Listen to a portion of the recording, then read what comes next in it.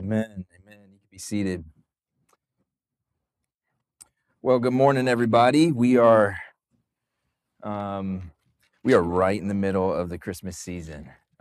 So we're going to be in Isaiah chapter 9. So if you have your Bibles, you can turn to Isaiah chapter 9. If you don't have one, we actually have one available for you at the ends of the aisles, maybe under your seat, tucked behind you. You might have to search for it a little bit.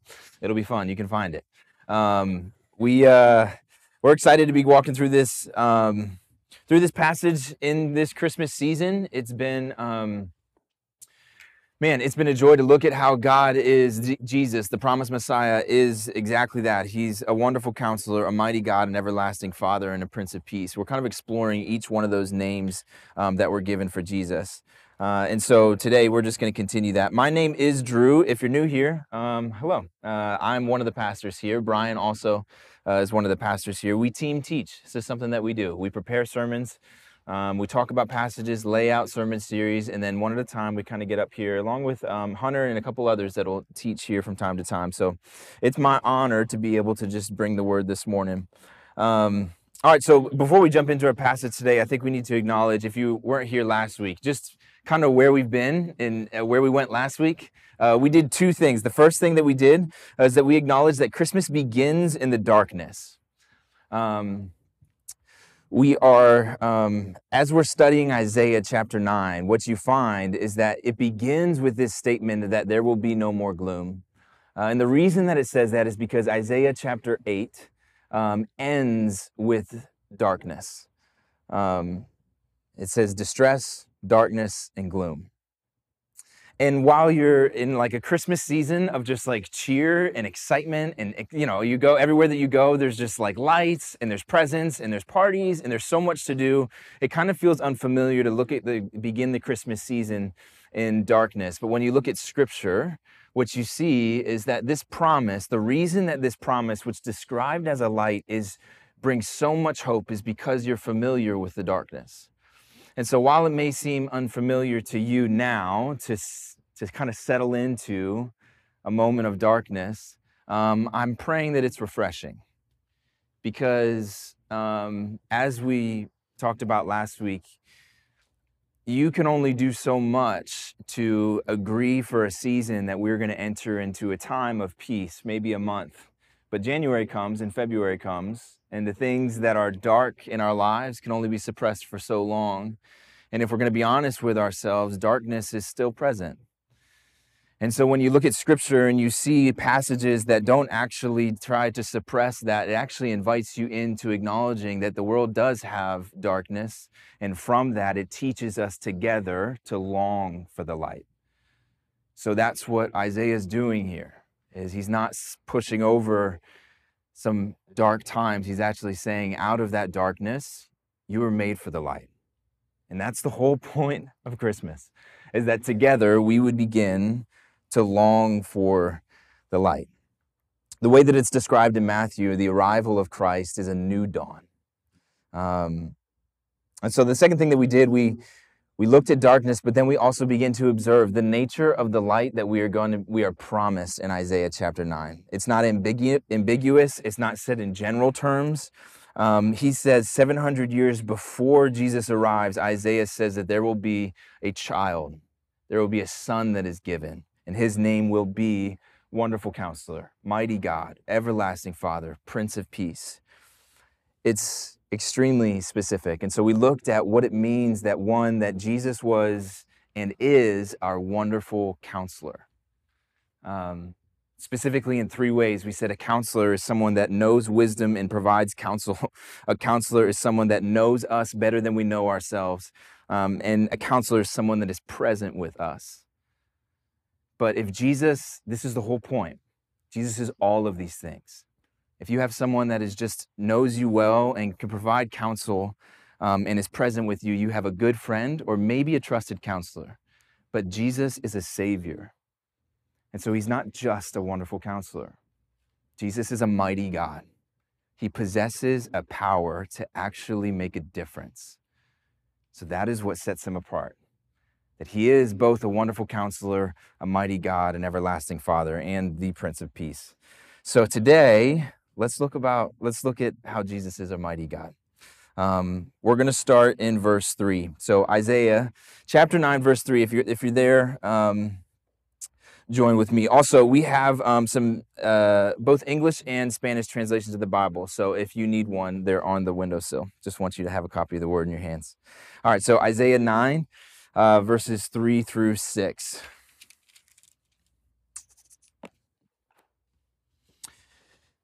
Says, "You have multiplied the nation.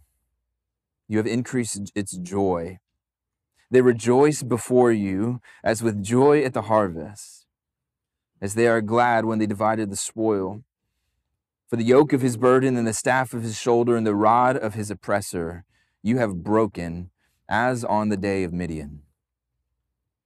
For every boot of the tramping warrior in battle tumult and every garment rolled in blood will be burned as fuel for the fire.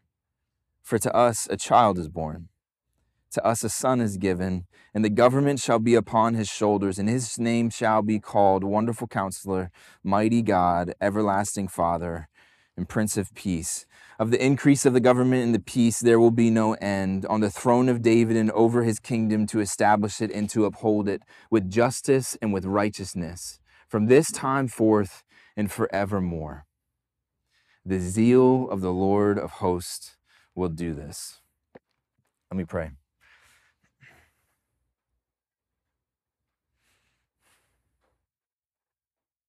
Father, thank you. Thank you for the light. I pray that you would be with us this morning as we open your word and we observe this light, Lord. I pray that you would call us out of darkness.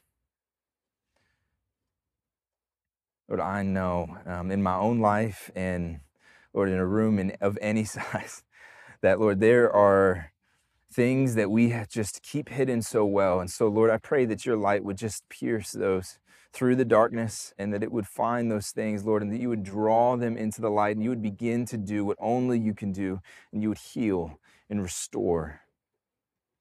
Father, can you do that today and throughout this Christmas season, Lord, as we anticipate the arrival of Christ, Lord? May there be a celebration that is truly worship.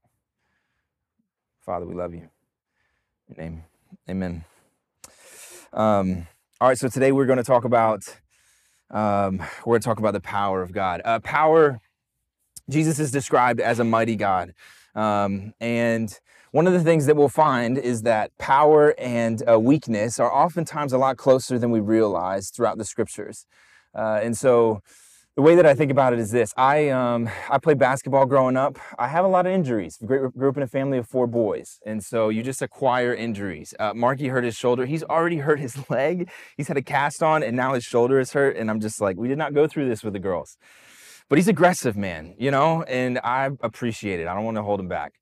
But there will be casts in his future. And so either way, I grew up in a family of 4 boys, and one of the things that we did was just played basketball all the time. When I was in college, I broke my ACL, and so I'll never forget the play. Went up, and I came down. A kid, his foot hit my foot, and my leg just landed weird, and it just, you know, you didn't need to hear that noise. So that's just how I always tell it. And I remember the doctor. I remember going to the doctor, and I remember him saying, "Man," I remember being like, "Man, I don't know what I'm going to be able to do." First of all, I don't know how people are recovering as quick as they do now with these injuries, but that's another topic. But I was like, I just feel like I'm never going to be able to play basketball again. I feel weak. And he's like, I understand that. But he said, if we treat this right, this leg will be stronger than your other one. And he's just saying, you're weak now, but this weakness, if addressed correctly, actually can turn into a strength. And I'll never forget that, because now the opposite knee hurts. And I'm like, I should have just got them both done, you know?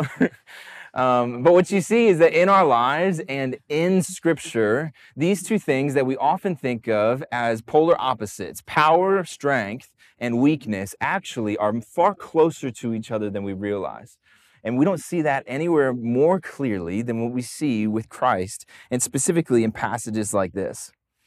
So we get these names for Jesus. You've heard them, we'll say them again. Wonderful Counselor, Mighty God, Everlasting Father, and Prince of Peace. And these names are names that are, Isaiah says, both to anticipate what Jesus will be, but also they described who God has been. So the names that Jesus is given are things that are displayed through Christ, but they're also things that they have experienced from God the Father up until that point. So when Isaiah is putting these names on the Messiah, he's describing something that is actually quite scandalous. That you would give these names to anyone other than the Father is a scandalous thing. But if it's the Messiah, and if that's who he is, and it sets the stage for God with us, Emmanuel. I think today, as we look at mighty God, we're probably going to go somewhere that maybe you didn't anticipate when you came in. I don't know how many of you woke up this morning thinking about Zerubbabel and the Midianites.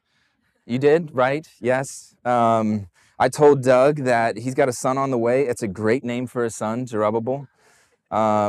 I think if you did think of that the first thing this morning, we should talk. We're probably going to be good friends.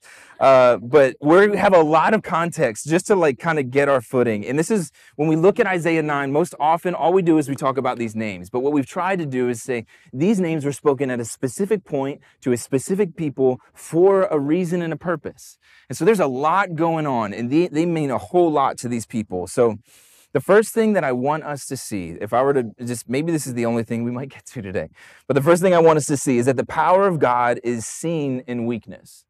The power of God is seen in weakness. All right, so we are just going to walk through this one bit at a time. We've been given the context that there is a light. The Isaiah chapter 9 begins with, there will no longer be any gloom for you. And so he's calling them out of darkness and into the light. And he begins to describe that light in verse 2. He says, the people who walked in darkness have seen this great light. Those who dwell in the land of deep darkness, on them has light shone. And then he says, he begins to describe not only that there will be light, but what will this light do? And he says in verse 3, he says, you have multiplied the nations. What do we say? This is not just something about what will happen through Christ, but this is about something what God has done. So from the beginning, God went to Abraham and he said to Abraham that I'm going to make you into a great nation. And so God has done that, but that wasn't the complete. Was that all that God said to Abraham?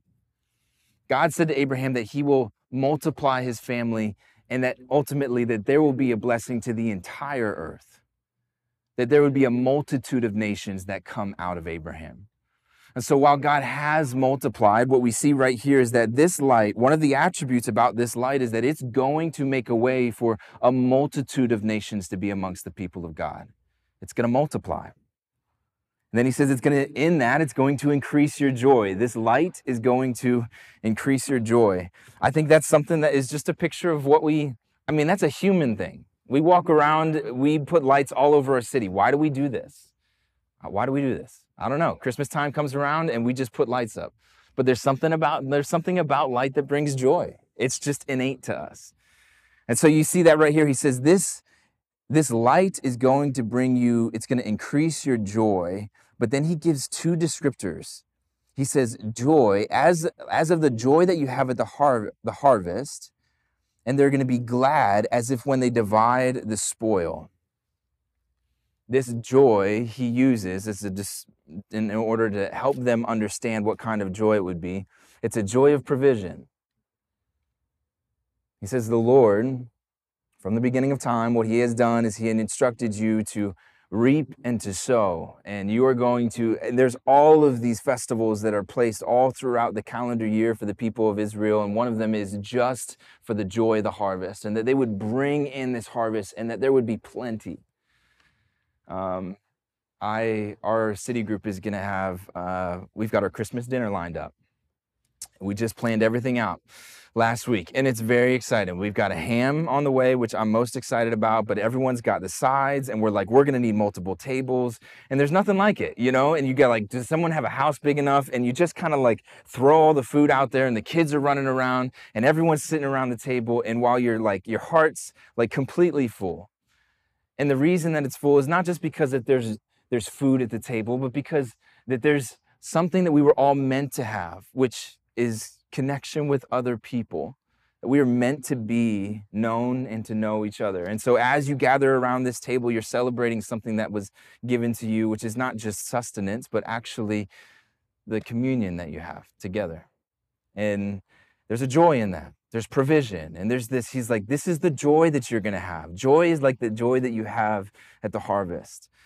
And then he also says that you're going to have this joy, and it's going to be like the joy that you have when you divide the spoil. So there's all these battles all throughout Scripture. We try not to shy away from. We just went through Joshua. So there's a lot of battles. But as these battles take place, the people would bring back the spoils, and these spoils would then be, the riches would then be divided among the people. And so this light that is coming into the world is going to conquer our battles, and it's going to take the riches of our enemies, and it's going to divide it amongst the people of God as it's fully theirs. That's what this light is going to do for us.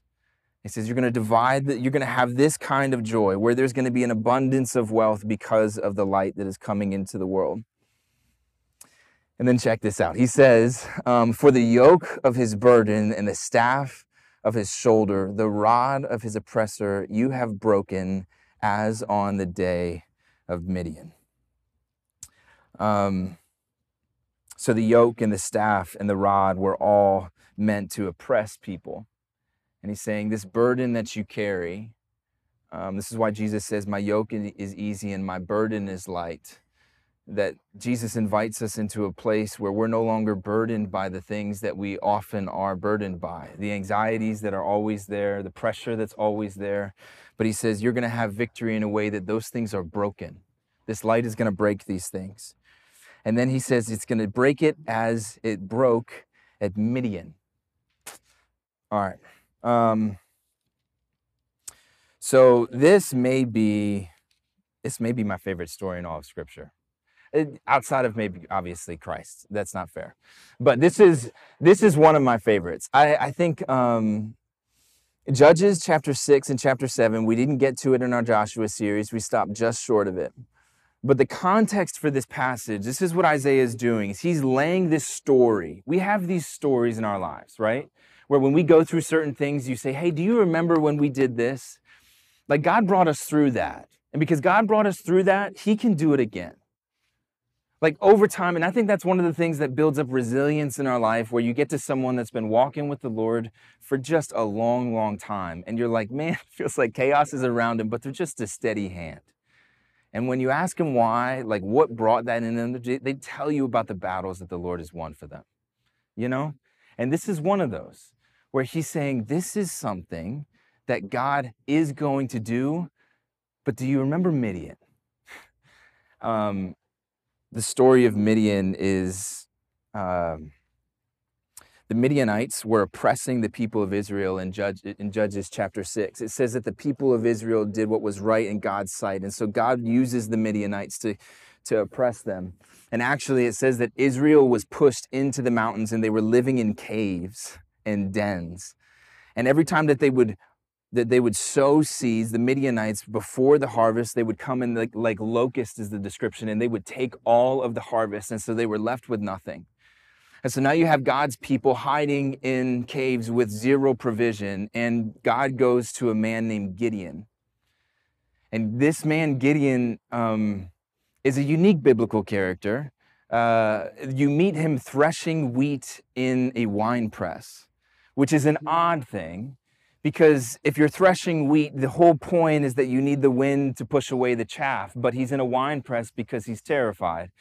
And God shows up to Gideon and he says, you are a mighty warrior, which is the opposite of what Gideon is. And the very first thing that Gideon says is in his response, he's like, I am the least in the least of the tribes.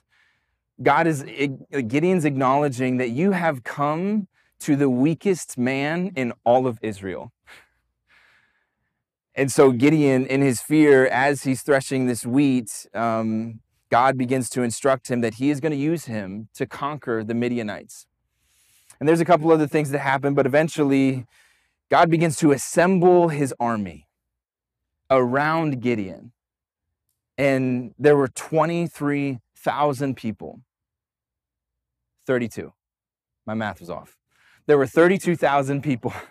And God looks at Gideon, and the very first thing that he says to him is, there's too many people. Because if you were to conquer them like this, you would think that you'd done it on your own strength. And so Gideon says, okay, what do I do? And God says, tell anyone that's scared that they can go home, and 22,000 people left. So now you're left with 10. There's the math part. 10,000 people. And the Lord says, there's still too many people. He says, okay, what do we do? He says, bring them to the brook. And anyone who drinks and laps water, that kneels down and laps water, you can tell them to go home. But someone that brings the drink up to their hand, that you can keep them, and they'll fight with you. The only ones that brought the water up to their hand were 300 people. So now you have Gideon and 300 men from 32,000. And so now you have Gideon, and he goes down into the Midianite army. He looks at the Midianite army at night, and it says that they were like sand on the seashore.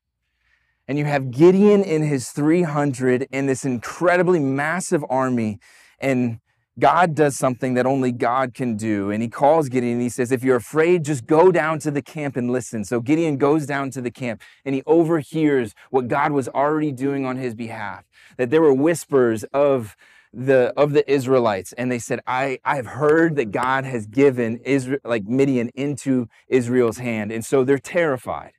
And then God does what only he can do. And he uses trumpets, and he uses like breaking jars, and he uses noise. And the people begin to cause a chaos, and they run. And God conquers the Midianites.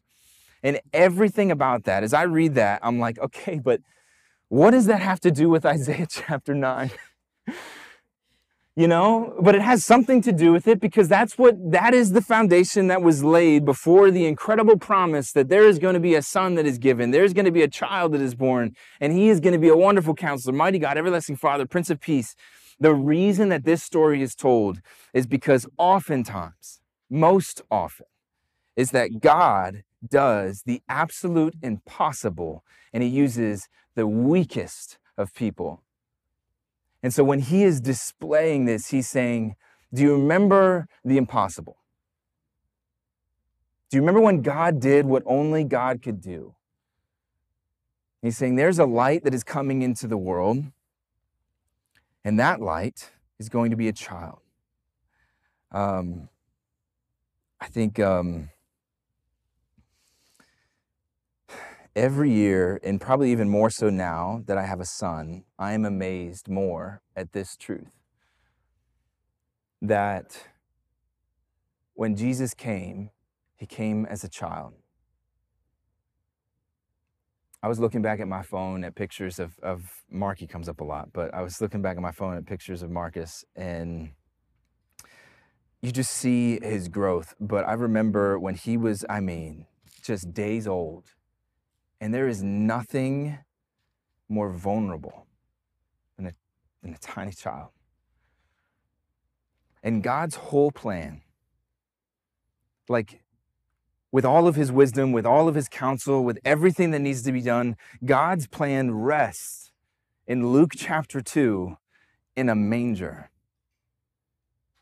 That God would bring a child, and that a battle would be fought, but this battle would have incredible odds.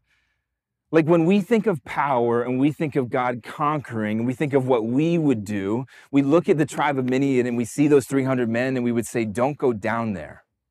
You're not going to make it. That is not what power looks like. But what you see here in the story of Christ is that power oftentimes, especially in Scripture, is seen in weakness. So Jesus is this baby in a manger. Luke chapter 2, verses 6-7 says, and while they were there, the time came for her to give birth. And she gave birth to her firstborn son, and wrapped him in swaddling clothes, and laid him in a manger, because there was no place for them at the inn. I was reading articles about the inn. It says this was Christianity Today. It said many experts in this time period argued that the word translated inn in our New Testament text probably doesn't refer to the Middle Eastern equivalent of a hotel or a motel. The problem is not one of overbooked rooms. New Testament scholar Darrell Bock suggests that the inn refers to a form of public shelter, usually a two-story house in which the lower story was for animals and for the upper floor was for guests, and a one-story building with a stable attached. I just couldn't get this out of my mind. Why? Why does God come like that? It doesn't make any sense. If you're going to come as a child, why are you not born in a palace? At least a palace. Why doesn't he come as this mighty warrior? Why don't we see him differently? But you're like, God comes to the most unsuspecting of places and in the weakest of forms. It's like God coming to Philadelphia in some random street in Kensington, it's where I see shelters, and I'm like, we don't have room for you here, but you can be born around the corner. It's like our God, our Savior, plan A, no other plan. This is it, is innocent child, born, vulnerable. And I'm like, how is that God's plan? And yet it is. Question is, do you think God couldn't have provided a better place? And it's not that God didn't lack the power to do that. It's that his power is displayed in weakness. It's the counterintuitive nature of the power of God displayed all throughout the life of Christ. It's not just in the beginning, but Christ's story begins in the manger where he's rejected, and it ends on a cross where he's alone. The whole story of Scripture is weakness, and the whole story of Jesus is power displayed in weakness. He can calm the waves and still the seas, and yet he gives himself over to other leaders and worldly leaders. He can heal sickness with just a touch, and yet his body is broken and destroyed for us. He can call Lazarus out of the grave just so that he can go in. And all over this story is a Savior that possesses a power that this world has never known. We have never had that kind of power embodied in a person, and yet he chooses weakness. I think the way that the reason that the manger is important, and the way that Bonhoeffer talks about this, he says this. He says, "Who among us will celebrate Christmas correctly?" That guy. Whoever finally lays down all power, all honor, all reputation, all vanity, all arrogance, all individualism beside the manger. Whoever remains lowly and lets God alone be high. Whoever looks at the child in the manger and sees the glory of God precisely in his lowliness. I think the manger becomes a distraction all throughout the story of Christ, that people say, how could you be the Savior? That you were born, you're from a family, we know your family from Nazareth. You're just a lowly carpenter. You're the son of a carpenter. How? How could you be the one? And I think if we're not careful, that's the same trap that we could fall into, that we could look at a manger and we could say, how could this be? How could God's plan be that he would send a child, a vulnerable child, and that would be how he would restore the world to himself? But I think what Bonhoeffer's inviting us into here, and I think what we see in Isaiah, is that the invitation is that the manger itself, the vulnerability that's possessed in Christ in a manger, would be an invitation into seeing him most clearly.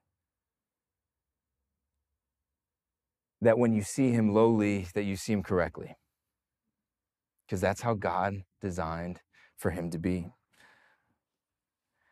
And I think in order to see him that way, the reason that this truth is so important for us this season is, in order for us to see him that way, we have to acknowledge our weakness also.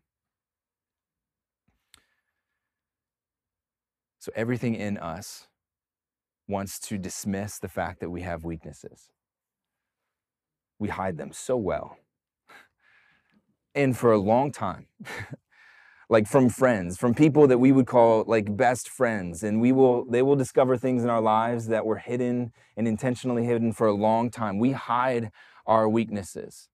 It just is a part of what we do. And what happens when you see Christ in his weakness, what you have to acknowledge is that when that weakness actually possesses the strength that you need to overcome your weaknesses, what he's inviting you into, what the light is doing, is that it's saying you can acknowledge these weaknesses, and in these weaknesses, because Christ is sufficient and he's not just a counselor, he's a mighty God, and he has the power. He can be your savior. Those weaknesses can actually be transformed, and they can be used to display the power of God in our lives.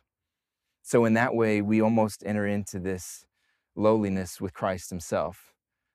You see Paul just celebrate this. This is what it looks like, not just in Isaiah, but this is what it looks like for, we said, multitude of people and a multitude of nations. This is what this looks like for us. Paul says in 2 Corinthians 12:9, he says, "But he said to me, my grace is sufficient for you, for my power is made perfect in weakness." Paul had learned this throughout his life.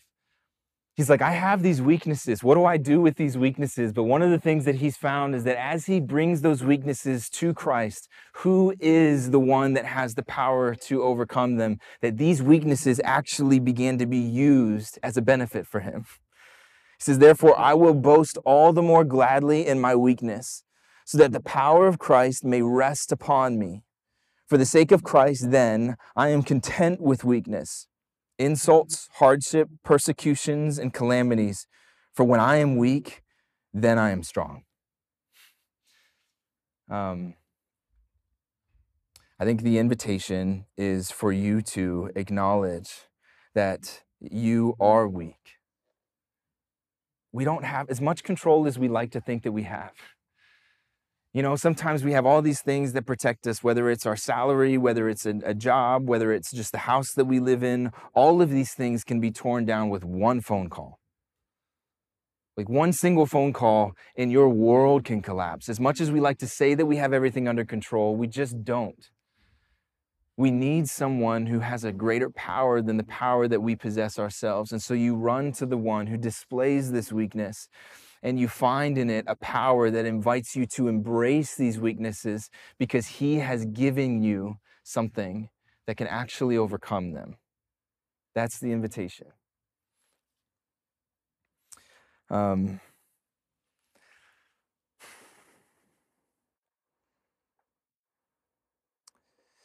I don't know that we're going to have time for the second point. I think we're going to take communion here at the end, and I just wanted to give an extended time for that because I think oftentimes it takes us just a moment for us to give up things that we've held on to for a long time. But I did want to end with this. At the very end of what we read today, in Isaiah 9, in verse 7, after we get wonderful counselor, mighty God, everlasting Father, Prince of Peace, it says, "Of the increase of his government and peace there will be no end on the throne of David and over his kingdom, to establish it and to uphold it."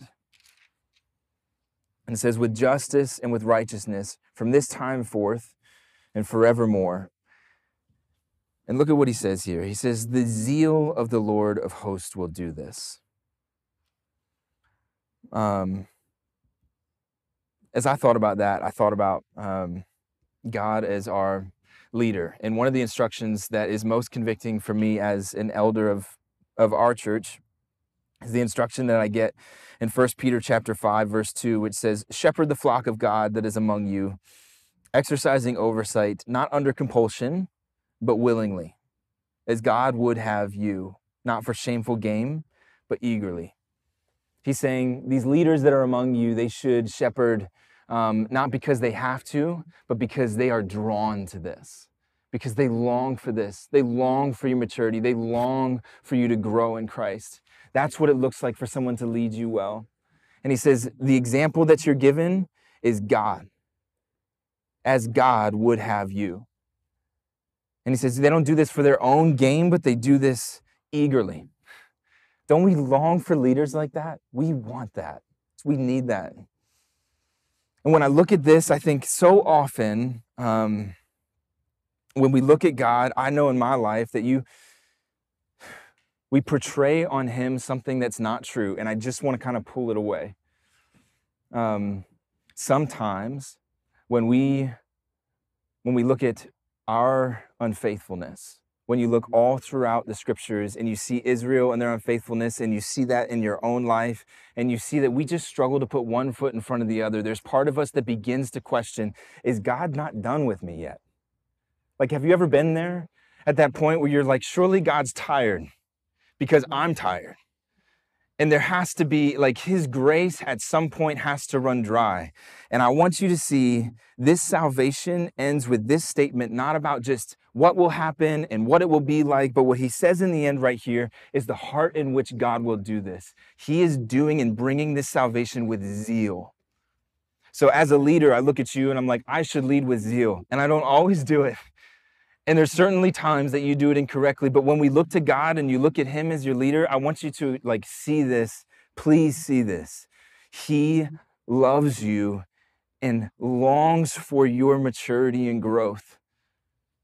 That there's no part of him that is tired or fatigued by your sin, that he's making a way. And he does this with eager joy. There's a zeal, a desire for you to know him that leads him to make this path. All of this. So if there's ever a moment where you feel like the Lord there's no more, and you've sinned again, I want you to look at this and say, God has continued to call you into this message of salvation, and he doesn't see that. There's a zeal that he has for you. That zeal, in the most unexpected of ways, is embodied in a manger. So I'm gonna give us some time here to take communion. I think this table is a reminder. I love that when Jesus sat down with his disciples at this table, one of the first things that he says is that he longed to sit with them at this table. That there was a part of him that just looked forward to the moment where they would then be around the table and he could take these things and he could remind them of who God is. And so he gives him the bread and he gives him the cup, and he said, the bread, it represents my body, which is broken. And the blood represents, the cup, the wine represents my blood, which is going to be poured out for you. And so as you take these things, I want you to acknowledge that Christ took on the weakest of forms. And in that weakness, the incredible display of God as he goes from a manger to a cross, that God uses that, his faithfulness and his weakness, God uses it to display his power in a way that actually restores us and invites us into that light. Paul says it this way, he recounts this in 1 Corinthians 11. He says, "For I received from the Lord what I also delivered to you, that the Lord Jesus, on the night when he was betrayed, took bread, and when he had given thanks, he broke it, and he said, 'This is my body, which is for you. Do this in remembrance of me.' In the same way also he took the cup after supper, saying, 'This cup is the new covenant in my blood. Do this as often as you drink it in remembrance of me. For as often as you eat this bread and you drink this cup, you proclaim the Lord's death, so until he comes.'" This is a proclamation for us. This is a moment where he also encourages us to assess ourselves, to examine ourselves. So I would encourage you to do that. If you're at this point where you are, I was having a conversation with Josh just a moment ago, right out in the lobby. When we said this, and I think we've said it before, where sometimes when the Lord begins to press on the one thing that you're not willing to let go of, you found the thing that's keeping you from him. And I think these are the moments that we just need to sit in a little bit longer, where if there's a part of you, if there's some weaknesses that you're hiding and you're just still trying to control on your own, I would encourage you just to go to Christ and find that those weaknesses can be restored. Let me pray for us. I'm going to give us a moment, and then we'll come back up and we'll close with song. Father, we're here before you, and we see that your ways are not our ways, Lord, that your thoughts are not our thoughts, Lord, that your knowledge and your power goes far ahead and before us, Lord, and we see your plan as laid out through Christ, that Lord, there's a promise that was kept, and that promise is represented in a manger. Lord, that there would be, Lord, the innocence and the weakness of a baby would represent for us a Savior, that would be a king that would lay in the manger, that they would possess all the power of the world and all the wisdom and knowledge, and yet they would choose weakness so that your glory would be had. Lord, would you remind us of that today? Would you show us, if there's anyone here that hasn't accepted that, Lord, would you reveal truth? Lord, would you, as a counselor, draw near? Father, we love you. Thank you for the table. Thank you for your body that was broken and your blood that was shed. Pray that you be with us now in this moment. In your name, amen.